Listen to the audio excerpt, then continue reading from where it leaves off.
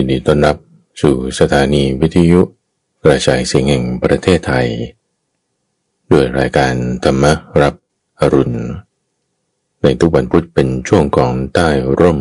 โพธิบทเรามาฝึกทำจิตให้มีความสงบกันสักประมาณ5 นาทีบุฟังเราจึงค่อยไปฟังหัวข้อธรรมะประเด็นที่น่าสนใจวิธีการนำไปใช้งานวันนี้เราจะมาฝึกปฏิบัติกันโดยวิธีการเจริญอานาปานสติ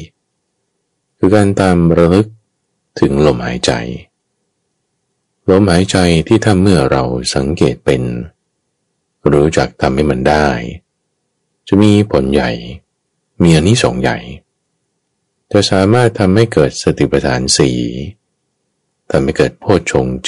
7ทำให้เกิดวิชชาวิมุตติยังเป็นเหตุทำให้เข้าสู่สมาธิ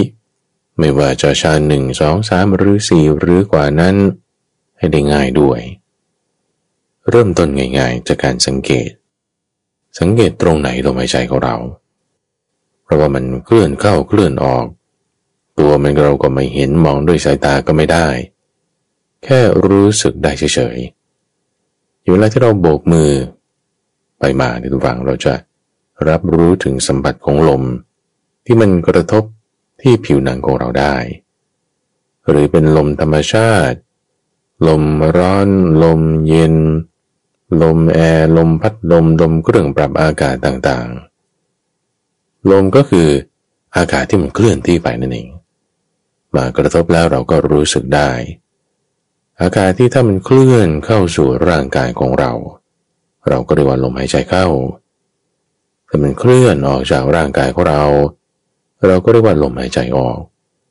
จุดที่ลมหายใจมันจะเข้าจะออกจากร่างกายก็คือโพรงจมูกเป็นทางออกทางเข้าของลมหายใจทำไมไม่หายใจทางปากได้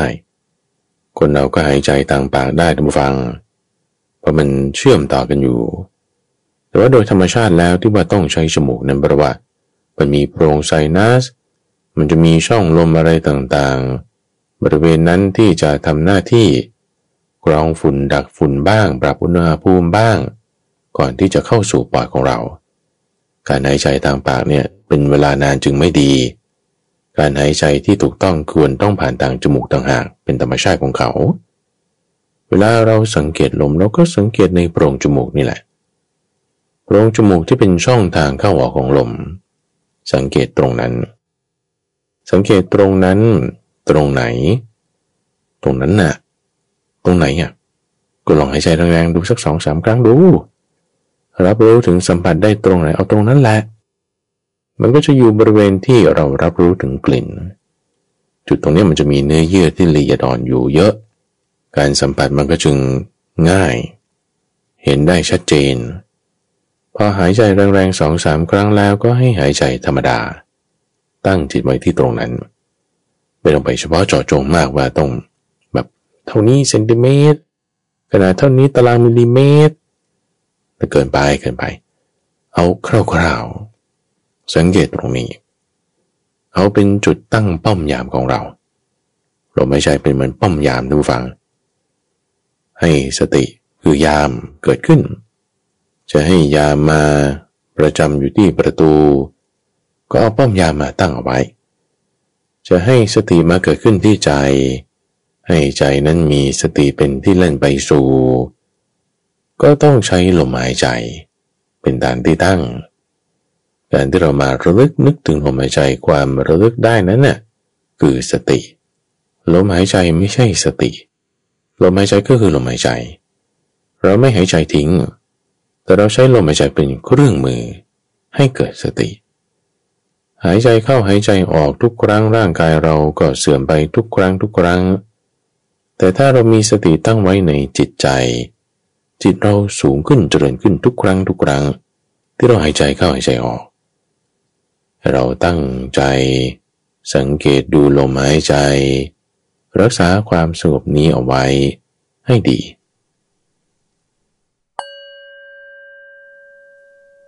เอาละท่านผู้ฟังหลังจากที่ได้ทำจิตให้มีความสงบกันมาสักครู่หนึ่ง ตอนนี้เรามาทำความเข้าใจในหัวข้อธรรมะที่จะทำความก้าวหน้าความเจริญการพัฒนานำความโชคดีมาสู่กายใจชีวิตของเราได้ในซีรีส์ของมงคลชีวิตเอพิโซดนี้เป็นตอนที่24ในซีรีส์จะพูดถึงหัวข้อมงคลที่23คือความสุภาพอ่อนน้อมความถ่อมตนในซีรีส์นี้ท่านผู้ฟังเป็นซีรีส์ที่จบในตอนท่านผู้ฟังสามารถฟังเป็นตอนได้ฟังเรื่องไหนเข้าใจอย่างไรแล้วจะไปฟังเรื่องอื่นแยกตามกันฟังต่อเนื่องกันไปหรือฟังย้อนหลังก็ได้ซีรีส์มงคลนี้ท่านผู้ฟังเป็นธรรมะที่เริ่มต้นจากเรื่องง่ายๆเบสิกมากๆค่อยๆละเอียดลึกซึ้งลึกล้ำยังลงไปจนถึงนิพพานจะว่าแล้วเป็นธรรมะหมวดเดียวก็ได้ที่ทั้งกว้างแล้วก็ลึกทำให้ข้าพเจ้าเนี่ยต้องใช้เวลาในการอธิบายเป็นตั้ง20กว่าตอนมาแล้วนี่เป็นหมวดธรรมะที่ถ้าใครได้ฟังแล้วเอามาทำไม่ต้องป่าน38ข้อหรอกท่านผู้ฟังเอาแค่ว่าสัก5ข้อนะ4ข้อมันก็ดีแล้วตรงไหนทำได้เพิ่มเติมเข้าไปการพัฒนามันก็มีแน่และในแต่ละเรื่องราวนั้นถ้าท่านผู้ฟังมีข้อสงสัยสิ่งใดที่ต้องการจะสอบถามเพิ่มเติมหรือฟังย้อนหลังสามารถไปที่เว็บไซต์ได้ที่ donaiso.co โดยธรรมะทั้งหมดนั้นผู้ฟังกันเปรียบไว้เหมือนกับมหาสมุทรที่ว่าจะเป็นแหล่งรวมของน้ำจากทุกที่ทุกสายแม่น้ำสายใดก็ตามน้ำมากน้ำน้อยทางเหนือทางใต้จะต้องไหลมารวมลงกันที่มหาสมุทรเป็นเพราะอะไรนี่เป็นความมหัศจรรย์นะท่านฟังเพราะว่ามหาสมุทรนั่นแหละมันอยู่ต่ำไงอันนี้จึงเป็นอุปมาอันแรกท่านฟังที่จะเข้าสู่เนื้อหากรณีวันนี้คือเรื่องความถ่อมตนมหาสมุทรเนี่ยรับน้ำได้ทั้งหมดเพราะว่าอยู่ต่ำเหมือนกันเราจะทำความดีของเราให้สูงทำจิตของเราให้ลึกล้ำจิตเรามันต้องอยู่ต่ำในความหมายนี้คืออ่อนน้อมถ่อมตนนั่นเองคุณธรรมในข้อนี้จะมีความสำคัญมากท่านผู้ฟังเป็นนั้นที่จะเป็นหมวดเดียวกันก็ว่าได้กับในมงคลเรื่องความเคารพคือในข้อที่22และเรื่องความสันโดษในข้อที่24ถัดไปเพราะว่าจะทำจิตของเรานั้นให้พร้อมในการที่จะรับความดีเพิ่มเติมความดีใหม่ๆแล้วก็ลึกซึ้งลงไปนั่นเองเรามาทำความเข้าใจความแตกต่างกันในข้อนี้ก่อนท่านผู้ฟังในประการแรกว่าความแตกต่างกันระหว่างสัมมาคารวะที่เราพูดไปเมื่อสัปดาห์ที่แล้วกับในวันนี้เรื่องของความอ่อนน้อมถ่อมตนนั้นไม่เหมือนกันอย่างไรบางคนก็จะคิดว่ามันก็เหมือนกันนะมีสัมมาคารวะมันก็เหมือนกับอ่อนน้อมถ่อมตนดูการปฏิบัติแล้วก็คล้ายๆกันเป็นคุณงามความดีเหมือนกันเราก็อยู่ติดกันก็คงจะเหมือนกันแล้วแหละอันนี้คือฉาบฉวยไปนิดหนึ่งนะผู้ฟังคือของดียังไงมันก็ดีเหมือนกันแหละธรรมะยังไงก็ธรรมะเหมือนกันนั่นแหละแต่ว่าปรารภเหตุที่มาแตกต่างกันในที่นี้อย่างประเด็นที่พูดถึงคารวะคือการมีสัมมาคารวะนี่คือต้องรู้จักสิ่งอื่นคนอื่นว่าเขานั้นมีคุณค่าตระหนักถึงความสำคัญของสิ่งนั้นอย่างไรจึงแสดงออกไปเป็นรูปแบบของความเคารพคารวะในเรื่องนี้ข้าพเจ้าได้พูดเรื่องคารวะ6ไว้เมื่อสัปดาห์ที่แล้วรายละเอียดท่านผู้ฟังไปหาติดตามฟังได้แต่ประเด็นที่สำคัญที่จะพูดในที่นี้ก็คือว่าในคารวะทั้ง6เนี่ยเป็นเรื่องสิ่งอื่นภายนอกทั้งหมดเลยนะผ พุทโธธัมโมสังโฆปรารภสิ่งเหล่านั้นสิกขาความไม่ประมาทต่างๆเนี่ยเป็นสิ่งที่เราต้องเห็นค่าของเขาตระหนักถึงนั่นคือแต่จะพูดคือปรารภคนอื่นสิ่งอื่นให้เห็นคุณค่าของสิ่งนั้นแต่ในขณะที่ความอ่อนน้อมถ่อมตนในที่นี้คือนิวาโตเนี่ยเป็นเรื่องของตนเองมองเข้ามาในตัวเองเห็นอะไรในตัวเองถ้าคนอื่นเราต้องเห็นความดีต้องรู้คุณค่านั่นถึงจะถูกต้องถ้าเห็นตนเองต้องเห็นความบกพร่องของตนเองเห็นความไม่ดีเห็นกิเลสเห็นความเศร้าหมองแล้วทำยังไงอ่อนน้อมถ่อมตนมีอุปมาที่ท่านเปรียบไว้กับเรื่องของเด็กที่เกิดในวรรณจันทานที่ว่าจะต้องคอยจิ้มเจียมอ่อนน้อมถ่อมตนเพราะว่านอกจากเกิดในวรรณจันทานแล้วยังเป็นเด็กอีกนะเด็กนี่ก็ถูกเด็กอื่นรังแกถูกผู้ใหญ่รังแกได้กำลังมันไม่เต็มที่น้ำซ้ำยังอยู่ในวรรณจันทานนี่โอ้ยมีแต่ความบกพร่องในชาติกำเนิดในเรื่องกำลังวังชาใช่ไหมก็ต้องเจียมเลยอันนี้เป็นอุปมาให้เห็นความแตกต่างท่านผู้ฟังระหว่างการมีสมาคารวะปรารภสิ่งอื่นคนอื่นให้เห็นความดีระหนักถึงเข้าใจเอื้อเฟื้อในความดีประโยชน์นั้นในขณะที่อ่อนน้อมถ่อมตนเป็นเรื่องของตนเองว่าเรามีข้อบกพร่องมีข้อไม่ดีตรงไหนเราอ่อนน้อมถ่อมตนเพื่อที่จะสามารถข่มทิฏฐิมานะของตนเองให้ได้ก่อนที่จะไปทำความเข้าใจว่า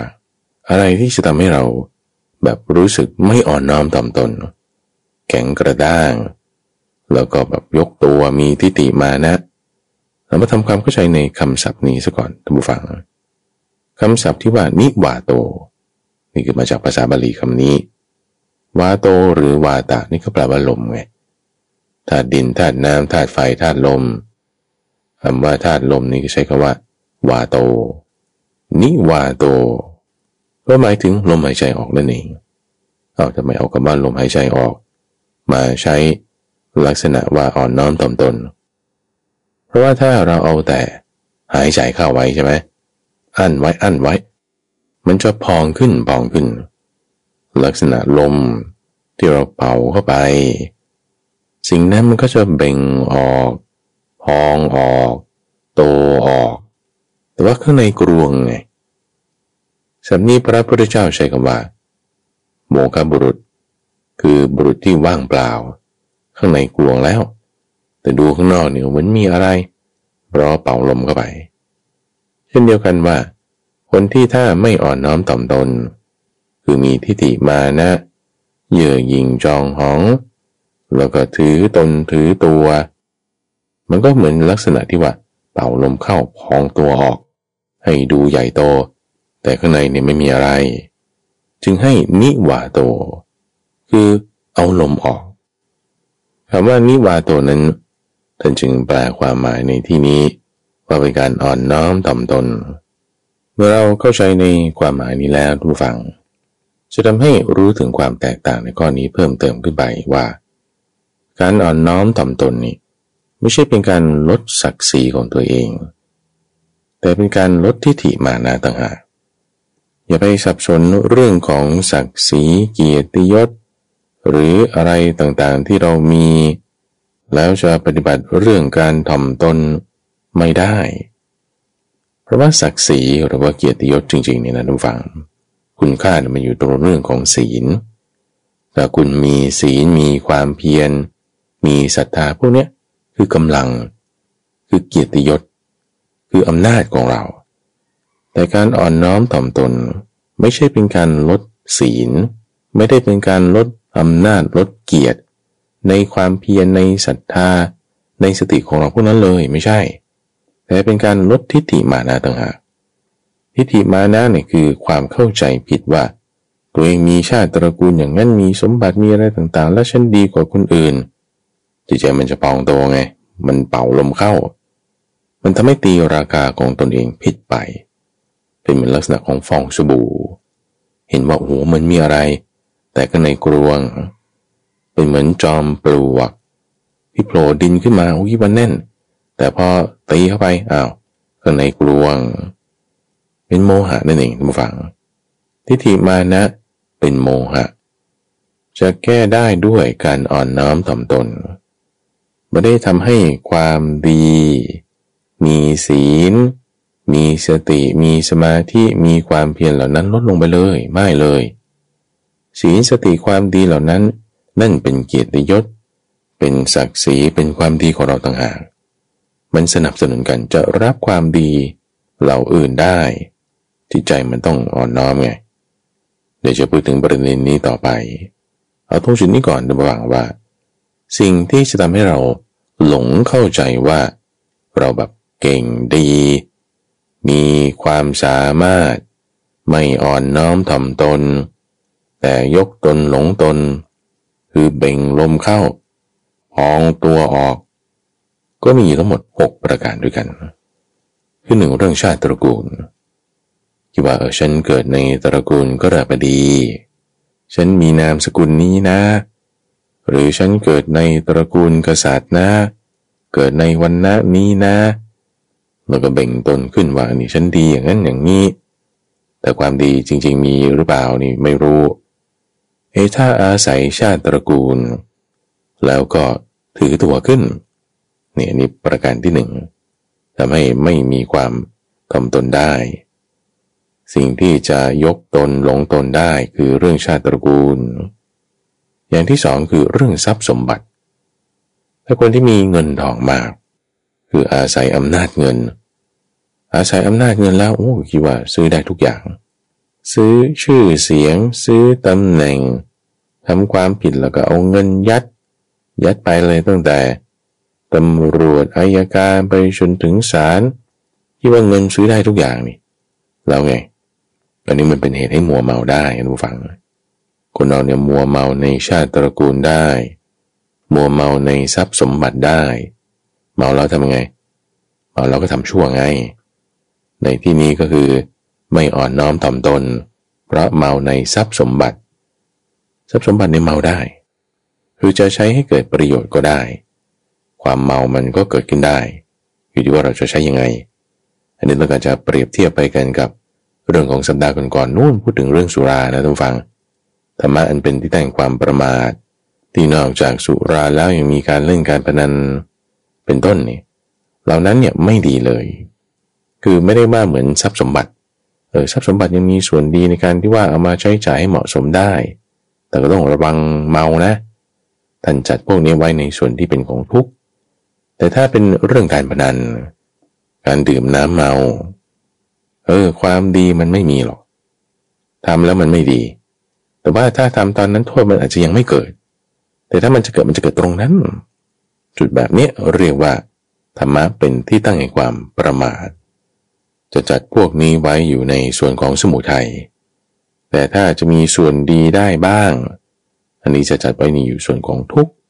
ขอริยสัจทรัพย์สมบัตินี่จะเป็นอย่างนั้นจัดไว้อยู่ในส่วนของทุกขอริยสัจส่วนการดื่มสุราการเล่นการพนันแล้วเล่นเจ้าชู้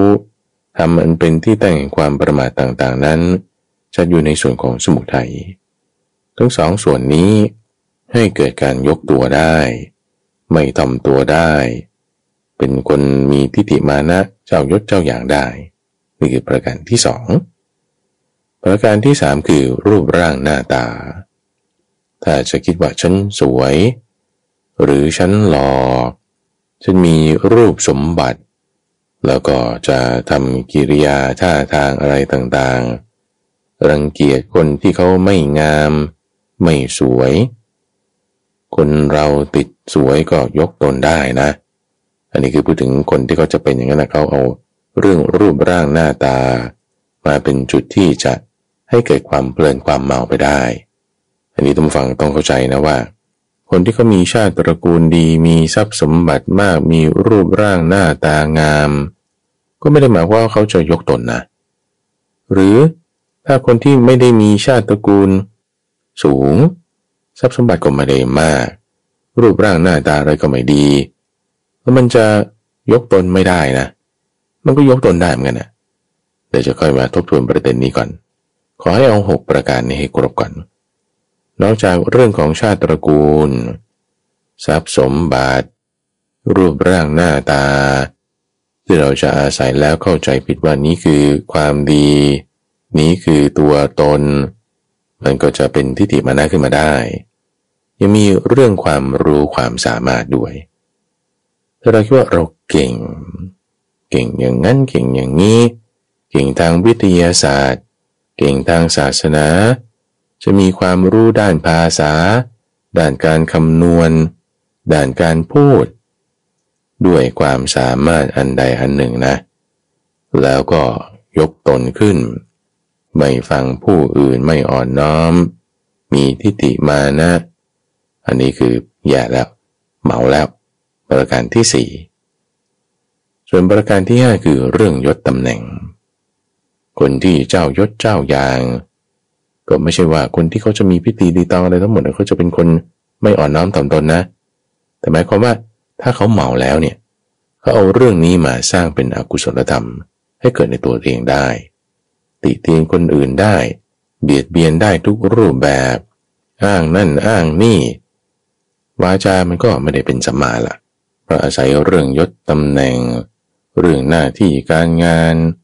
ชั้นยศสูงต่ำอะไรเงี้ยมันทำให้มีทิฏฐิมานะได้และในประการสุดท้ายคือเรื่องของบริวารคือลูกน้องบ้างเพื่อนฝูงบ้างกลุ่มบ้างถ้าเราจะอาศัยว่าเนี่ยฉันรู้จักคนนั้นนะมีคอนเนคชั่นอย่างนี้นะแล้วก็จะไม่อ่อนน้อมถ่อมตนแข็งกระด้างยกตน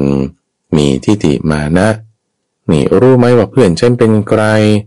หรือว่าหัวหน้าฉันเป็นใครอาศัยข้อนี้แล้วทำอกุศลธรรมมันก็กลายเป็นโมหะอาศัยข้อเหล่านี้แล้วคิดว่าตัวเองมีความดีแล้วนั่นคือเข้าใจผิดแล้วตีราคาของตนเองผิดไปทั้ง6ประการนี้เป็นจุดที่จะทำให้ตนเองนั้นหลงได้แล้วก็ไม่อ่อนน้อมถ่อมตนได้มีชาติตระกูลมีทรัพย์สมบัติมีรูปร่างหน้าตามีความรู้ความสามารถมียศตำแหน่งและมีบริวารเพราะฉะนั้นคนที่มีสิ่งเหล่านี้ต้องระวังมาพิจารณาตัวเองไงการอ่อนน้อมถ่อมตนเนี่ยจึงเป็นการพิจารณาน้อมเข้ามาในตัวเองดูซิว่าเรามีความบกพร่องตรงไหนไม่ได้จะมาหาจับเอาฉันเกิดในชาติตระกูลนี้เนี่ยฉันหล่อฉันสวยนะเนี่ยโอ้ฉันดีตรงนั้นแม้ฉันมีบุญตรงนี้ไม่ได้หาข้อดีหาข้อดีเนี่ยหาในคนอื่นคือสัมมาคารวะคือมีคารวะ6คือเห็นตระหนักถึงความดีของสิ่งอื่นบุคคลอื่นแต่เวลาน้อมเข้ามาสู่ตัวเนี่ยต้องเห็นความบกพร่องจะไปเห็นในความดีข้อนี้ไม่ควรจะทำให้ไม่อ่อนน้อมได้พองโตได้เบ่งออกได้ยกตนได้ในทั้งนี้ทั้งนั้นก็ไม่ได้หมายความว่าทั้งนั้นฉันไม่มีชาติตระกูลฉันจนข้นแค้นรูปร่างหน้าตาไม่ดีความรู้ความสามารถก็ไม่มียศตำแหน่งก็ไม่สูงบริวารก็น้อยนิดเดียวไม่มากก็อัตโนมัติเลยว่าฉันนี่ก็เป็นคนอ่อนน้อมถ่อมตนแล้วหรือฉันก็จะชื่อว่าเป็นผู้ที่จะทำความมีทิฏฐิมานะไม่ได้อะไม่แน่เหมือนกันท่านผู้ฟังไม่แน่เพราะว่าถ้าเมาเนี่ยมันเมาได้ทุกอย่างนะอย่างคนที่ดื่มเหล้าเมาไม้เงี้ยจนไหมคนจนที่ดื่มเหล้าก็มีใช่ไหมชาติตระกูลมีไหมไม่มีสมบัติหมดแล้วแต่เมาเลยอะเมานี่พูดไม่รู้เรื่องจะไม่เห็นคุณของสิ่งอื่นได้คุยกับใครอยู่บางทีก็ไม่รู้ตัวอย่างของเรื่องท่านพระสาคตะนี่ดื่มเหล้าจนเมาไม่รู้ว่าหันหัวไปทางพระพุทธเจ้าหรือหันเท้าคิดว่าต้นไม้นี่เป็นพระพุทธเจ้าคิดว่าพระพุทธเจ้าอยู่ตรงนั้นเป็นต้นไม้มันก็มองผิดไปนี่คือเมาแล้วคือการเสพน้ำเมาดื่มน้ำเมาดื่มแล้วต่อให้ไม่มีสิ่งที่จะให้ยกตนได้6อย่างก็ยังเข้าใจผิด สิ่งต่างๆได้อยู่ดีความหลงนี่มันคลุบคลานไปได้หมดท่านผู้ฟังเพราะฉะนั้นไม่ว่าจะมีหรือไม่มี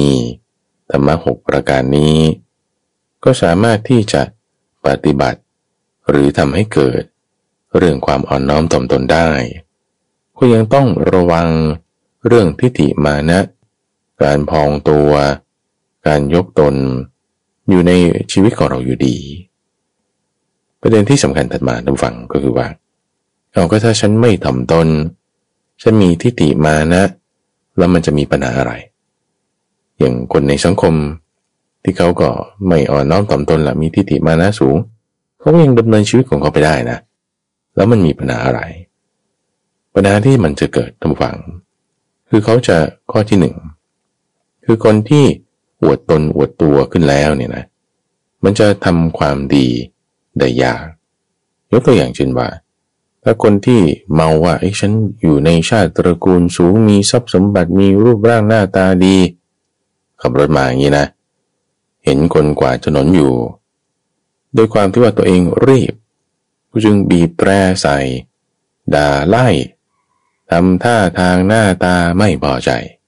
อยู่ในรถนั่นแหละบีบแตรไล่เขาตัวเองก็ไปนี่คือเคสที่หนึ่งอันนี้คือเข้าใจว่าตัวเองเนี่ยดีเก่งมีหน้าตามีทรัพย์สมบัติมีชาติตระกูลก็จึงไม่เห็นค่าของคนกวาดถนนคือนี่ตัวอย่างนะทุกฟังไม่ได้หมายความว่าคนกวาดถนนมีค่าน้อยหรือคนขับรถหรูมีค่ามากนี่คือตัวอย่างเพราะเขาเข้าใจผิดคนที่ยกตนมีทิฏฐิมานะก็จะทำความดีได้ยากแบบนี้ว่าแทนที่จะลดกระจกลงสวัสดีครับคุณป้าเป็นยังไงบ้างวันนี้เหนื่อยไหมGood morning นะแล้วก็ไปพูดอย่างนี้เป็นสัมมาวาจาแต่เขาดันกลับแสดงมิจฉาวาจาเพราะอาศัยอะไรก็หลงตัวเองนั่นแหละคิดว่าตัวเองดีคนอื่นต่ำไงการไม่เห็นค่าของคนอื่นนั่นก็ไม่มีสัมมาคารวะไม่มีคารวะ6การที่ยกตนขึ้นมาคิดว่าตัวเองมีค่ามากทั้งที่ยังมีความพร่องอยู่ไม่เห็นความพร่องในตนนั่นคือไม่มีความอ่อนน้อมถ่อมตนก็จึงทำความดีได้ยากอวดตัวอวดตนมันพองลมขึ้นนะมันก็จะเต็มขึ้นมันก็จึงคับขึ้นความดีอื่นใส่ไม่ได้เกิดไม่ได้เลยไม่ทำความดีนี่ประการที่หนึ่งข้อที่สองก็คือว่าจะรับความดีของคนอื่นได้ยากด้วยเพราะเป็นเหมือนน้ำเต็มแก้วแล้วนะน้ำปกติท่านผู้ฟังจะไหลจากที่สูงสู่ที่ต่ำการที่เรายกคนอื่นให้สูงทำตัวให้ต่ำด้วยความอ่อนน้อมถ่อมตนนั่นแหละจะให้ความดีไหลเข้าเหมือนมหาสมุทรที่รับน้ำจากแม่น้ำทุกสายทุกสายในโลกจะรวมลงที่มหาสมุทรเท่านั้นถ้าจิตใจเรามันสูงเกินนะคำว่าจิตใจสูงนะหมายถึงยกตนยกตัวมีทิฏฐิมานะ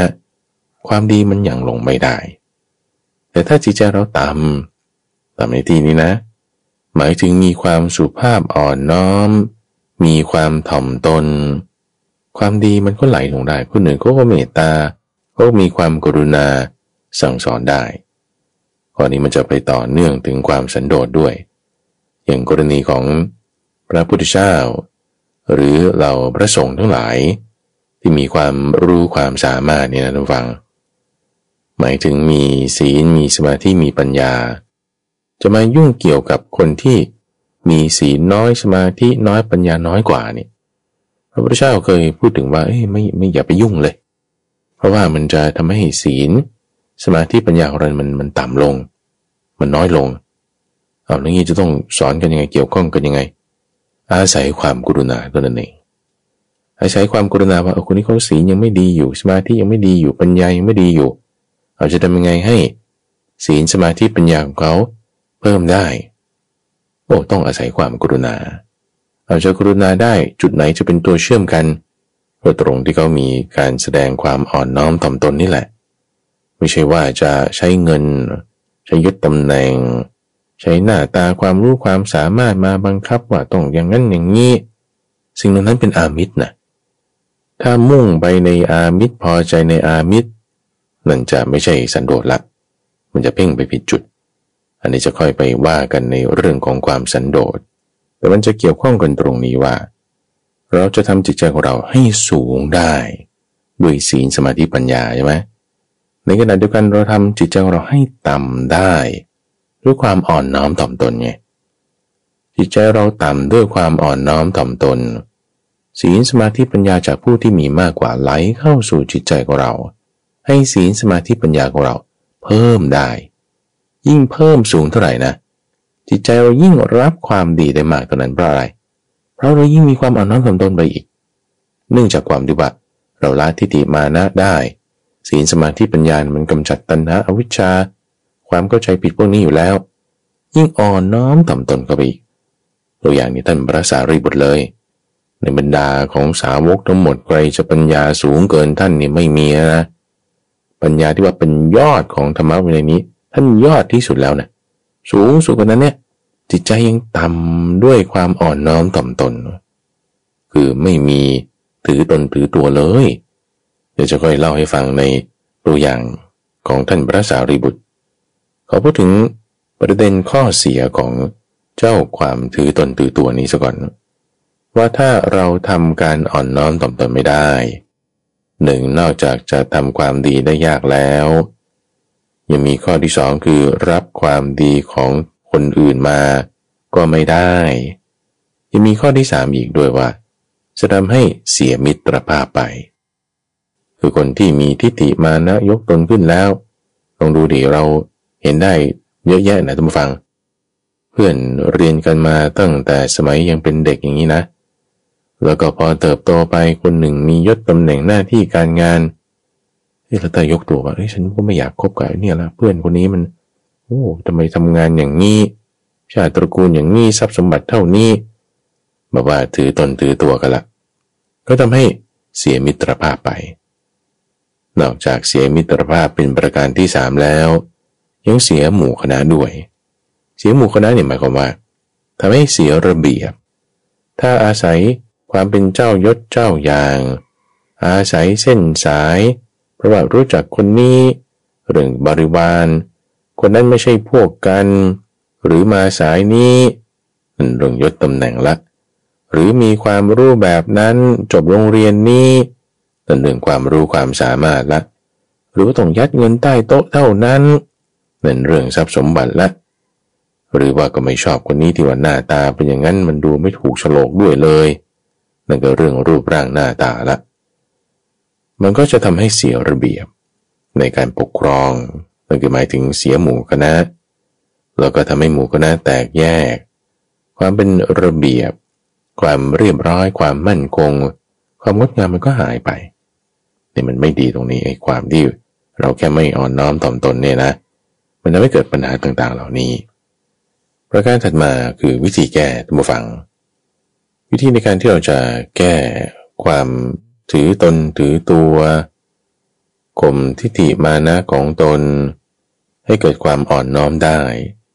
เราต้องคบกับกัลยาณมิตรเพราะบางทีตัวเราเองมันเมามันเพลินมันมึนไปว่าตรงไหนที่ว่าฉันถือตัวขึ้นนะมองไม่เห็นบางทีต้องอาศัยคนอื่นเนี่ยมาช่วยบอกเพื่อนที่จะคุยบอกกับเราได้ว่าเฮ้ยนี่ตรงนี้มันทำไม่ดีนะอันนี้กิริยาเนี่ยมันแข็งกระด้างนะนี่คือลักษณะที่ผู้ที่จะมาชี้ขุมทรัพย์ให้ไงท่านผู้ฟังยินตัวข้าพเจ้าเองเนี่ยก็ไม่ใช่ว่าเพอร์เฟกต์ 100% นะบางทีเราก็เข้าใจว่าความรู้แค่นี้ทำไมคนอื่นเขาถึงจะไม่รู้ที่ว่าเรารู้เราเก่งเรามีความสามารถนั้นปลาละเป็นพองลมขึ้นละมีลมอัดเข้าไปในตัวละคิดอย่างนี้ไม่ถูกก็ต้องมีกัลยาณมิตรคอยเตือนบางทีหลวงพ่อดร.สะอาดสมัยที่ท่านยังมีชีวิตอยู่ก็คอยเตือนว่าเราต้องอ่อนน้อมถ่อมตนนะการพูดเทศนี่จะไปกระทบคนอื่นไม่ได้ต้องพูดไปตามลำดับธรรมไม่ตัดลัดสั้นให้ขัดความให้แสดงไปตามหลักธรรมอย่าไปกระทบคนอื่นด้วยความรู้ความสามารถที่มีต้องระวัง หรือว่าบางทีตัวเราเองอยู่กับคนนั้นเราดีอยู่แต่อยู่กับคนนี้เราไม่ดีพออยู่กับหัวหน้าหรือเพื่อนข้างนอกนี่พูดดีอย่างนั้นอย่างนี้ได้แต่พออยู่กับคนในครอบครัวเองบางทีก็พูดไม่ดีกับคุณพ่อคุณแม่บ้างบางทีก็พูดไม่ดีกับลูกน้องบ้างพี่น้องบ้างเพื่อนร่วมงานบ้างเขาก็ต้องคอยเตือนนะทำไมอยู่กับคนนั้นดีอย่างนี้คือหน้าอย่างหลังอย่างนะคนที่เห็นแล้วถ้าจะชี้ขุมทรัพย์นะก็จะบอกกันนี่คือเป็นกัลยาณมิตรคือมิตรที่ต้องการจะให้ความดีมันเกิดขึ้นนะเราอาศัยเขาแล้วเขาชี้โทษให้ว่านี่คือจุดที่คุณทำไม่ดีนะยังมีการยกตนนะเราถึงจะแก้ไขได้เอาความทะนงตนออกไปให้มีความอ่อนน้อมขึ้นมาได้นอกจากนี้ยังมีข้อที่สองคือการโยนิโสมนสิการท่านผู้ฟังถ้าเราฝึกที่จะทบทวนตัวเองอยู่เสมอว่าเราผ่านมานี่เป็นยังไงอย่างพระสงฆ์นี่ก็จะมีการทบทวนตัวเองทุก15วันคือการลงอุโบสถเพื่อที่จะทบทวนเรื่องศีลของตนเองว่าถูกไหมผิดไหมแก้ไขอย่างไรผู้ฟังก็ต้องมีการทบทวนตัวเองอยู่เป็นประจำเหมือนกันอาศัยทุกสัปดาห์ก็ได้ข้าพเจ้าว่าดีเสาร์อาทิตย์มาทบทวนตัวเราดูเองสิว่าในรอบสัปดาห์ที่ผ่านมาเนี่ยเราได้พูดไม่ดีอะไรกับใครยังไงไหมมีการโยนิโสมนสิการตรงไหนเราว่าเราทำไม่ถูกนะเราผิดตรงนี้เราก็ปรับตัวเองใหม่ไม่ใช่เฉพาะคุณธรรมในเรื่องความอ่อนน้อมถ่อมตนหรอกที่เราจะโยนิโสมนสิการได้โยนิโสมนสิการเนี่ยแก้ได้หลายอย่างแก้เรื่องตัณหาก็ได้แก้เรื่องปัญญาก็ได้แก้เรื่องสมาธิก็ได้ใช้โยนิโสมนสิการได้ในที่นี้ก็ยังแก้เรื่องการมีทิฏฐิมานะตรงตนได้ให้อ่อนน้อมถ่อมตนได้ทีนี้พอเราเข้าใจเรื่องของการอ่อนน้อมถ่อมตนแล้วนะท่านผู้ฟังว่าเป็นเรื่องที่เราจะโฟกัสเข้าในตัวของเราเองไม่ใช่ภายนอกเหมือนกับสมาคารวะเข้าใจแล้วว่ามันไม่ใช่เรื่องของการลดศักดิ์ศรีหรือว่าตีราคาของตนเองผิดแต่ว่าเป็นคุณธรรมที่จะประดับตัวเราให้มีศักดิ์ศรีมีเกียรติยศมีกุศลธรรมได้เข้าใจแล้วว่าสิ่งที่จะทำให้เราหลงไปยกตนได้นั้นมี6ประการถ้าเรายกตนแล้วเราจะขาดทุนอยู่4อย่างวิธีการแก้ก็มี2อย่างที่ว่าไปนั้นเรามาดูลักษณะท่านผู้ฟังว่าถ้าเราเข้าใจแล้วกำจัดออกแล้วทำความดีเกิดขึ้นแล้วความดีที่ว่าเป็นการอ่อนน้อมถ่อมตนเป็นนิวาตัวนั้นจะปรากฏออกมาผ่านทางกายทางวาจาและทางใจดูได้ทางกายก็จะมีกิริยาที่อ่อนน้อมหมายถึงก็ไม่ลดตัวจนเกินควรแล้วก็ไม่ถือตัวจนเกินงามแต่มีความเหมาะสมนะเพราะว่าถ้าสมมติว่าเราบอกอ่อนน้อมถ่อมตนจนกระทั่งบอกว่าไม่เหลือระเบียบพิธีการอะไรไว้เลยมันก็เกินควรหรือถ้าจะเจ้ายศเจ้าอย่างมาก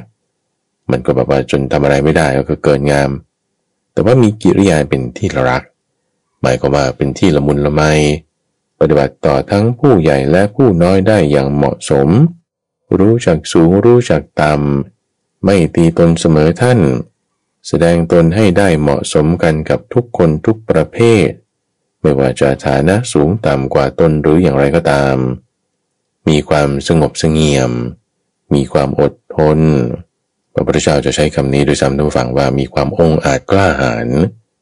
องอาจกล้าหาญเนี่ยเพราะว่ามีธรรมะในตัวเองนั่นเองกล้าหาญอาจหาญด้วยธรรมนี่คือกิริยาที่จะแสดงออกทางกายได้ส่วนทางวาจาก็จะมีวาจาที่ไพเราะฟังดูแล้วรื่นหูฟังดูแล้วมันนุ่มนวลไม่แข็งกระด้างวาจาที่ออกมานั้นเนี่ยจะไม่ได้กล่าวโทษลบลูหรือว่าทับถมคนอื่นแต่ถ้าคนอื่นเขาผิดพลาดพลั้งไปก็จะมีวาจาให้กำลังใจได้มีวาจาพูดปรารภให้เกิดการแก้ไขได้ฟังแล้วไม่เป็นการยกตน มีวาจาที่ขอบคุณแสดงความยินดีอยู่เสมอพูดต่อหน้าอย่างไรพูดลับหลังกับคนอื่นก็อย่างนั้นพูดกับคนอื่นอย่างไรมาพูดต่อหน้าเขาก็อย่างนั้นจะไม่ได้พูดวาจาที่เยาะเย้ยถากถางกระทบกระเทียบหรือว่าข่มขู่แต่ว่าดีก็ชมเชยสรรเสริญจากใจจริงไม่ดีก็จะคอยหาจังหวะที่จะชี้ช่องบอกขุมทรัพย์กับคนนั้นด้วยวาจาที่จะไม่กระทบกระเทียบแต่ให้คิดให้โยนิโสมนสิการแน่นอนละว่าบางทีบัณฑิตเขาติเตียนเรานี่บางทีก็สะดุ้งเหมือนกันนะเพราะว่าความดีมันจะขัดสีความไม่ดีไงแต่ว่าถ้าเราเห็นขุมทรัพย์มีกัลยาณมิตรคอยชี้บอกด้วยวาจาแบบนี้พูดตามทำอย่างนี้นี้เราจะเห็นได้ผ่านทางวาจาประการที่สองส่วนประการที่สามเราจะดูได้ว่าถ้าเราพัฒนาในเรื่องความอ่อนน้อมถ่อมตนแล้วจะปรากฏออกมาทางใจว่าในใจของตัวเราเองเนี่ยมันจะนุ่มมันจะอ่อนมันจะไม่แข็งกระด้างนุ่มอ่อนนั้นไม่ใช่อ่อนแอหรือว่าเละเป๊ะเหลวเป๋วแต่ว่านุ่มนวลเหมือนทองคำต้องใช้คำนี้ทองคำที่มันนุ่มมันอ่อนคือไม่ได้นุ่มเหมือนปุยฝ้ายแต่ว่าอ่อนตัวในการที่จะขึ้นรูปได้ง่ายทำกิจการงานของช่างทองได้ไม่เละเหลวเป๋วแต่ก็ไม่แข็งเปราะจนกระทั่งถ้างอแล้วมันก็หักเลยนี่ไม่เป็นอย่างนั้นจิตใจเราต้องให้เป็นอย่างนี้เป็นเหมือนทองคำมีความนุ่มความอ่อนความเข้มแข็งความมั่นคงความละเอียดละออแบบนั้นในประการสุดท้ายเรามาดูตัวอย่างดีกว่าท่านผู้ฟังตัวอย่างของผู้ที่มีความอ่อนน้อมถ่อมตนเคสในเรื่องนี้มีมาตั้งแต่ในสมัยพุทธกาลแล้วท่านผู้ฟังคือท่านพระสารีบุตรท่านพระสารีบุตรนั้นเป็นอัครสาวกเบื้องขวาเป็นผู้เลิศในทางด้านปัญญาที่เป็นความสูงสุดในธรรมวินัยนี้ในบรรดาสาวกแล้วท่านพระสารีบุตรนี่แหละสูงที่สุดแม้กระนั้นท่านฟังจิตใจของท่านเนี่ยโอ้โหมีความอ่อนน้อมถ่อมตนมากๆเลยไม่ถือตนไม่ถือตัวเลยเพราะว่ากิเลสหมดแล้วนะ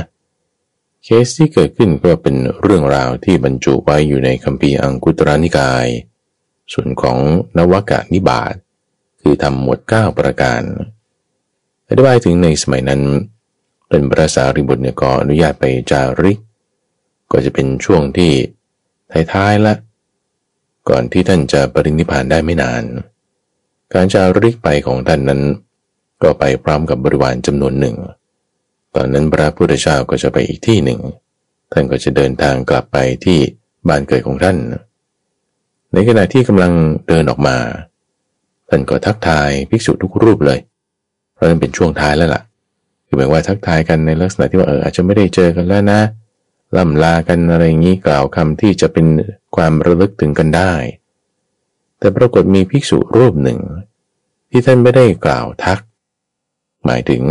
ไม่ได้กล่าวชื่อเขานะถ้าจะพูดในสมัยปัจจุบันคือจำชื่อไม่ได้นะคิดว่าเป็นอย่างนั้นนะหรือจำชื่อได้แต่อาจจะไม่ได้พูดถึงชื่อเขาภิกษุรูปนั้นเนี่ยเกิดความน้อยใจว่าโอ้ยทำไมท่านพระสารีบุตรนี่ไม่ได้มาทักทายฉันให้ได้ด้วยคำนี้เลยเกิดความน้อยใจและโกรธเผอิญชายสังฆติของท่านนี่ไปกระทบกับภิกษุหนุ่มรูปนี้เข้าภิกษุหนุ่มรูปนี้ด้วยความถือตัวว่าเนี่ยมากระทบกันคือนี่เห็นความตรงข้ามนะท่านฟังว่าระหว่างคนถือตัวกับคนไม่ถือตัวเนี่ยก็เป็นยังไงคนถือตัวเนี่ยเรื่องเล็กน้อยนิดหน่อยก็ถือขึ้นแล้วว่าเนี่ยเป็นเรื่องใหญ่เนี่ยเอาเรื่องนี้ไปฟ้องพระพุทธเจ้าว่าเนี่ยท่านพระสารีบุตรเดินทางออกไปมากระทบนี่แล้วไม่ขอโทษไปแล้วหยุดเลยท่านฟังพระพุทธเจ้าสั่งหยุดเลยเอามาเปิดโอกาสละคราวนี้จะให้ท่านพระสารีบุตรบรรลือเสียนาถทุกคนมาประชุมกันเรียกสารีบุตรมาก่อนอย่าเพิ่งไปท่านพระอานนท์นี่ลุกขึ้นเลยท่านฟังไปกับท่านพระมหาโมคคัลลานะไปเราไปเรียกภิกษุทั้งหลายมาคราวนี้นี่พระพุทธเจ้าเปิดโอกาสให้พระสารีบุตร แสดงธรรมแล้วแสดงความอ่อนน้อมถ่อมตนของตนแล้วยังไงเรื่องมาแล้วก็สืบชวนแล้วตวังภิกษุหนุ่มรูปนี้เธอว่ายังไงนี่กระทบอย่างนั้นอย่างนี้อันนี้คือมีวาจาที่แสดงถึงความแข็งกระด้างละกล่าวโทษคนอื่นลบหลู่เขาแล้วมีโอกาสนี่ทับถมเลยกล่าวอย่างนี้แล้วทิ่มแทงอะไรแล้วไงต่อท่านพระสารีบุตรนี่ไม่แทงกลับไงทุกฝั่งนุ่มเลยอ่อนเลยต่ำเลยท่านยกถึงธรรมะ9ประการโดยเปรียบเทียบอุปมาเหมือนกับดินน้ำไฟและลมที่ว่าถ้า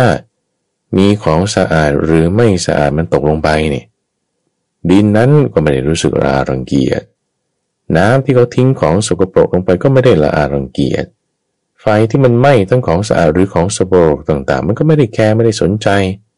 หรือลมถ้ามันพัดเข้าไปสู่ของสะอาดไม่สะอาดมันไม่ได้แคร์ไม่ได้รังเกียจ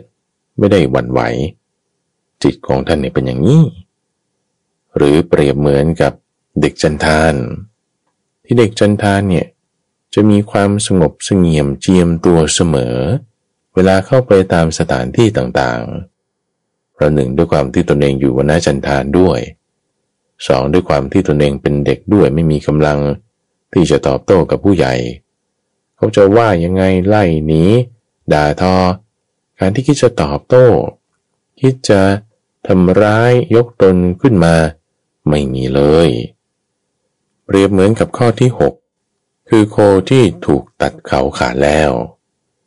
ข้อที่1 2 3 4คือธาตุดินน้ำไฟลม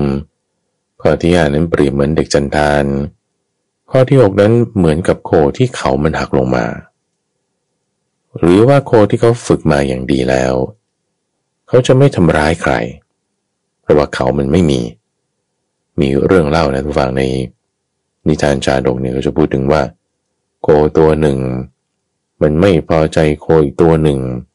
เนื่องจากว่าไปแย่งตัวเมียของกันและกันไอ้โคตัวที่ไม่พอใจก็เลยเอาเขาเนี่ยไปกระแทกท้องของอีตัวหนึ่งกระแทกเข้าไปแล้วเขามันคมเลยเข้าไปเสร็จปุ๊บท้องมันขาดออกไส้ใหญ่ไส้น้อยก็ไหลออกมาไอ้โคตัวที่สองนี่ก็ตายมันใช้เขาเนี่ยแทงกันนะวัวควายนี่สัตว์ประเภทนี้มันจะมีความมั่นใจในเขาในงาหรือในเขี้ยวของตนสัตว์ที่มีอาวุธนี่ยิ่งถ้าเขามันคมหรือเขี้ยวมันคมกรงเล็บคมหรือว่างามันแหลมมันจะมีความมั่นใจในอาวุธของมันมากแต่ว่าถ้าเป็นโคที่เขามันหักแล้วเราก็ยังถูกฝึกมาดีด้วยรู้จักรับคำสั่งรู้จักที่จะนิ่งจะเดินตามคำสั่งได้ยิ่งมีความสงบเสงี่ยมมากให้ไปยืนอยู่ตรงนั้นก็ยืนอยู่ตรงนั้นเลยจับไปยังไงมันก็ทำอย่างนั้นได้ฝึกมาดีแล้วย่อมไม่ทำร้ายใครๆนี่คืออุปมาข้อที่6ข้อที่7นั้นเปรียบเหมือนกับผ้าขี้ริ้วว่าผ้าขี้ริ้วสำหรับที่เช็ดสิ่งสกปรกต่างๆเวลาเอาไปเช็ดของสะอาดบ้างไม่สะอาดบ้างนี่มันไม่ได้จะแคร์ไม่ได้จะสนใจคือมันรับหมดนะรับความไม่ดีทั้งหมดเอาไว้เปรียบไว้เหมือนกับผ้าขี้ริ้วประการที่8นั้นเปรียบเหมือนกับซากงูหรือซากสุนัขที่มันเน่าแล้วมันเหม็นแล้วเกิดมีชายหนุ่มหรือหญิงสาวที่เขารักสวยรักงามชอบการแต่งหน้าการประคบประหงมอะไรให้สวยงามเกิดมีคนเอาซากเหล่านี้มาห้อยคล้องไว้ที่คอของชายหนุ่มหรือหญิงสาวนั้นเขาจะขยักขยงเกลียดชังไม่พอใจในซากงูซากสุนัขสิ่งของโสโครกนั้นอย่างมากเลยเปรียบเหมือนกับร่างกายไงทุกฝั่งอันนี้ท่านอุปมาไว้ว่าคนที่ถ้าไม่ได้เจริญกายคตาสติพิจารณาแบบนี้นะมีความอิจฉารารังเกียจนี่คงว่าจะกระทบแล้วก็ไม่ขอโทษจากไปเป็นแน่แล้วอย่างในประการสุดท้ายคือบริหารร่างกายของตนพิจารณากายนี่ว่าให้เหมือนกับคนที่เขาแบกหม้อที่เต็มไปด้วยน้ำมันแล้วก็มีรูรั่วอยู่ไหลออกอยู่เขายิ่งต้องประคับประคองไอ้เจ้านี้ให้ดีเลยทั้งรูรั่วด้วยท ทั้งน้ำมันที่มันจะไหลโชกออกทางปากหม้ออีกด้วยต้องระวังร่างกายอย่างมากระวังนี่คือหมายความว่าคอยที่จะพิจารณากายท่านพระสารีบุตรยกอุปมา9อย่างนี้เปรียบเทียบว่าถ้าใครก็ตามเนี่ยนะที่ถ้าเขาไม่ได้พิจารณากายตามนัยยะ9อย่างนี้นะเขาก็คงจะขาดสติสัมปชัญญะเดินกระทบคนอื่นแล้วก็ไม่รู้แล้วก็จากไปเป็นแน่แต่ว่าเรารู้กันอยู่แล้วไงท่านฟังว่าท่านพระสารีบุตรนี่เป็นอัครสาวกเบื้องขวามีปัญญามากท่านต้องเจริญกายคตาสติแบบนี้แน่นอนถ้าเจริญแบบนี้แน่นอนสติสัมปชัญญะครบถ้วนทำไมจะมาโจทย์กันด้วยเรื่องแบบนี้ท่านฟังเห็นไหมว่าการที่ยกอุปมาเปรียบเทียบ9อย่างแสดงถึงความที่ว่าจิตใจของท่านเนี่ยคอยมาเพ่งอยู่แต่ในภายในอะไรของตนความบกพร่องของตนไงว่ามันมีข้อไม่ดีอะไรยังไงร่างกายนี่เป็นปฏิกูลอย่างนี้ฉันพิจารณาอย่างนี้อันนี้คือพูดอ้อมๆนะว่าถ้าคนไม่พิจารณาก็คงจะเป็นอย่างนั้นแต่ถ้าคนพิจารณาแล้วก็จะไม่เป็นอย่างนั้นแล้วการพูดชนิดที่พูดถึงคุณธรรมของตนโดยไม่น้อมเข้าสู่ตนเนี่ยเรื่องนี้เป็นเรื่องที่สวยงามมากนะว่าไม่ได้บอกว่าฉันมีกายคตาสติอย่างนี้นะฉันไม่ได้ทำหรอกอันนี้คือพูดแบบว่าตรงๆว่าตัวเองดีอย่างนี้แต่ท่านนี่พูดว่าตัวเองดีอย่างนี้ก็ไม่พูดตรงๆนะพูดอ้อมว่าภิกษุรูปใดรูปหนึ่ง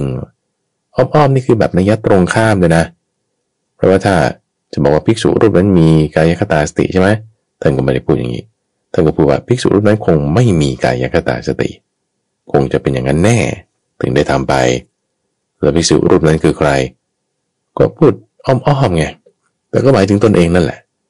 คือว่าแก้ต่างให้ตนเองเนี่ยยังไม่น้อมเข้าสู่ตัวในก่อนที่ว่ายกตัวขึ้นมานะไม่มีเลยตัวอย่างนี้จึงเป็นเรื่องที่แสดงถึงความที่ท่านนั้นมีความอ่อนน้อมถ่อมตนอย่างมากท่านพระสารีบุตรนอกจากที่ว่าถูก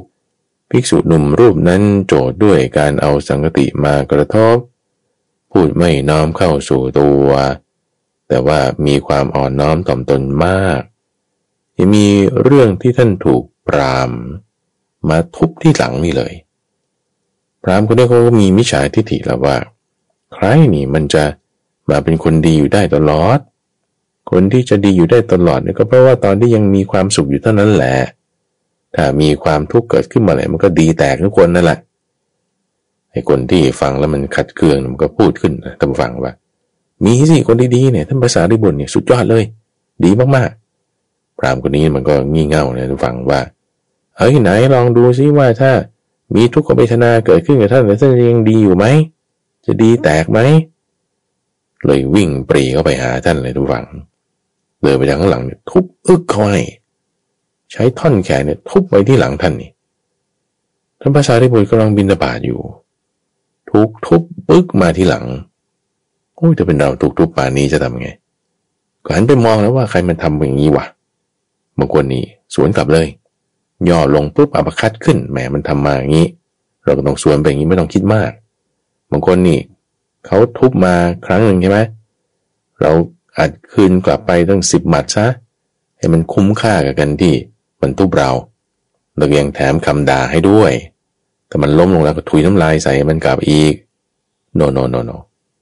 ไม่ควรทำอย่างนั้นนะท่านผู้ฟังแต่ท่านพระสารีบุตรนี่คือไม่มองเลยด้วยซ้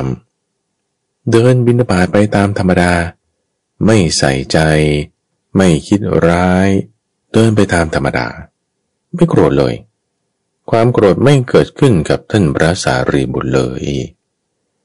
พราหมณ์คนนี้เขาก็ร้อนขึ้นเลยท่านผู้ฟังว่าโอ้ตายแล้วเราทำผิดแล้วเราทำไม่ดีแล้วเลยไปขอโทษท่านพระสารีบุตรท่านพระสารีบุตรยกโทษให้ตั้งแต่ตอนที่ถูกตีแล้วไม่ได้ถือโทษโกรธเลยคือไม่ได้ว่าจะยกโทษให้นะคือถือโทษโกรธก็ไม่ถือไว้ด้วยซ้ำพราหมณ์นี่ยิ่งเคารพท่านมากขอโทษขอโพยท่านอย่างมากถ้าท่านยกโทษจริงๆเนี่ยไปฉันที่บ้านผมเถอะขอร้องขณะว่าเขาตีอย่างนี้ยังไปฉันที่บ้านให้เขาน่ะ ท่านพระสารีบุตรนี่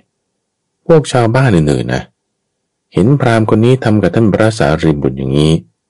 ยกพวกจะมาสั่งสอนมันมันทุบท่านได้ไงนี่จะทุบมันด้วยท่อนไม้นี่แหละท่านพระสารีบุตรเห็นพวกชาวบ้านเหล่านั้นถือท่อนไม้กันมามันจะมาอะไรเนี่ยจะมาตีพราหมณ์คนนี้แหละมันทำไม่ดีกับท่านอย่าไปตีเขาเลยอัตมาภาพยกความผิดให้เขาแล้วไม่ถือโทษโกรธความผิดของเขาไม่มีท่านอย่าเอาความผิดในข้อที่เขาไม่มีนั้นพวกชาวบ้านก็จึงพากันเลิกไป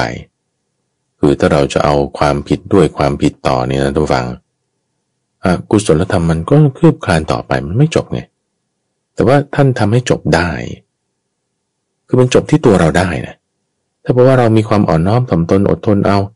เขาด่าว่ายังไงก็ไม่มีปัญหามันจบตรงนี้ได้แต่ถ้าคนหนึ่งก็ซัดมาคำหนึ่งอีกคนหนึ่งก็ซัดไปอีก2 คำคนหนึ่งซัดมาหมัดหนึ่งอีกคนหนึ่งก็ซัดไปอีก3 หมัดอย่างนี้นะมันไม่จบนะท่านฟังมันไม่จบเวรก็ต้องต่อเนื่องเวรกันไปแต่ว่าท่านทำให้จบได้ด้วยความอดทนจะมีตัวอย่างหนึ่งที่ว่าถูกยักษ์นันทะนี่ทุบด้วยกระบองและความแรงของยักษ์นันทะที่ทุบลงไปเนี่ยนะท่านฟังสามารถที่ทำลายยอดเขาขนาดใหญ่ให้หลุดออกไปได้หรือว่าทำให้ช้างสูง8 ศอกนี่จมติดดินแบนเหมือนกล้วยทับอย่างนี้ได้เลยรุนแรงขนาดนั้นมันมาตีหัวท่านนี่ท่านเฉยเข้าสมาธิวันนั้นโกนผมใหม่ๆนั่งอยู่ท่ามกลางคืนจันทร์วันเพ็ญหัวพระโกนใหม่ๆท่านฟังสะท้อนกับ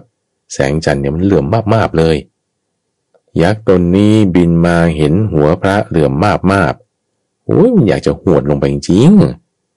เพื่อนที่มาด้วยกันเตือนทั้ง2-3 ครั้งไม่ฟังหวดมับลงไปสะใจแต่ท่านไม่โกรธเลยรู้สึกเหมือนกับคันศีรษะสักหน่อยหนึ่งเท่านั้นเองไม่โกรธไม่ถือตัวไม่ว่าไม่ด่าถูกเขาทำแบบนี้แล้วก็ยังนิ่งอยู่ได้นี่คือท่านพระสารีบุตรเป็นตัวอย่างของผู้ที่มีความอ่อนน้อมถ่อมตนระวังท่านยังเป็นต้นแบบของการทำสังฆยนาด้วยให้ข้อมูลไว้ในที่นี้เป็นตัวอย่างถ้าเรามีความอ่อนน้อมถ่อมตนแล้วทุกฝังประโยชน์ที่จะเกิดขึ้นก็คือว่าจะทำให้เราไม่มีศัตรูเหมือนกรณีท่านพระสารีบุตรนี้ทำให้เป็นคนที่มีเพื่อนรักเป็นคนน่ารักน่ากราบไหว้น่าเคารพบูชาทำให้เกิดความสามัคคีในหมู่คณะเป็นกัลยาณมิตรของคนอื่นได้หรือก็จะทำให้เกิดกัลยาณมิตรได้สามารถรับถ่ายทอดความรู้ความดีจากคนอื่นได้เป็นเหมือนน้ำที่ไหลสู่ที่ต่ำจิตใจของเรานั้นมีความนอบน้อมถ่อมตนรับสิ่งที่สูงได้เหมือนไหลลงมาจะทำให้เกิดความไม่ประมาทและจะทำให้มีการพัฒนาตนขึ้นไปจนสู่นิพพานได้นั่นเองในช่วงของใต้ร่มโพธิบทซีรีส์มงคลชีวิตในตอนนี้เป็นมงคลข้อที่23คือความสุภาพอ่อนน้อมความถ่อมตนเป็นซีรีส์ตอนที่24ในช่วงของใต้ร่มโพธิบทท่านผู้ฟังสามารถติดตามรับฟังได้ในระบบพอดแคสต์หรือที่เว็บไซต์ donhaiso.co ข้าพเจ้าพระมหาไพบูลย์อาภีปุณโญจากวัดป่าดอนไฮโศกพบกันใหม่ในวันพรุ่งนี้เจริญพร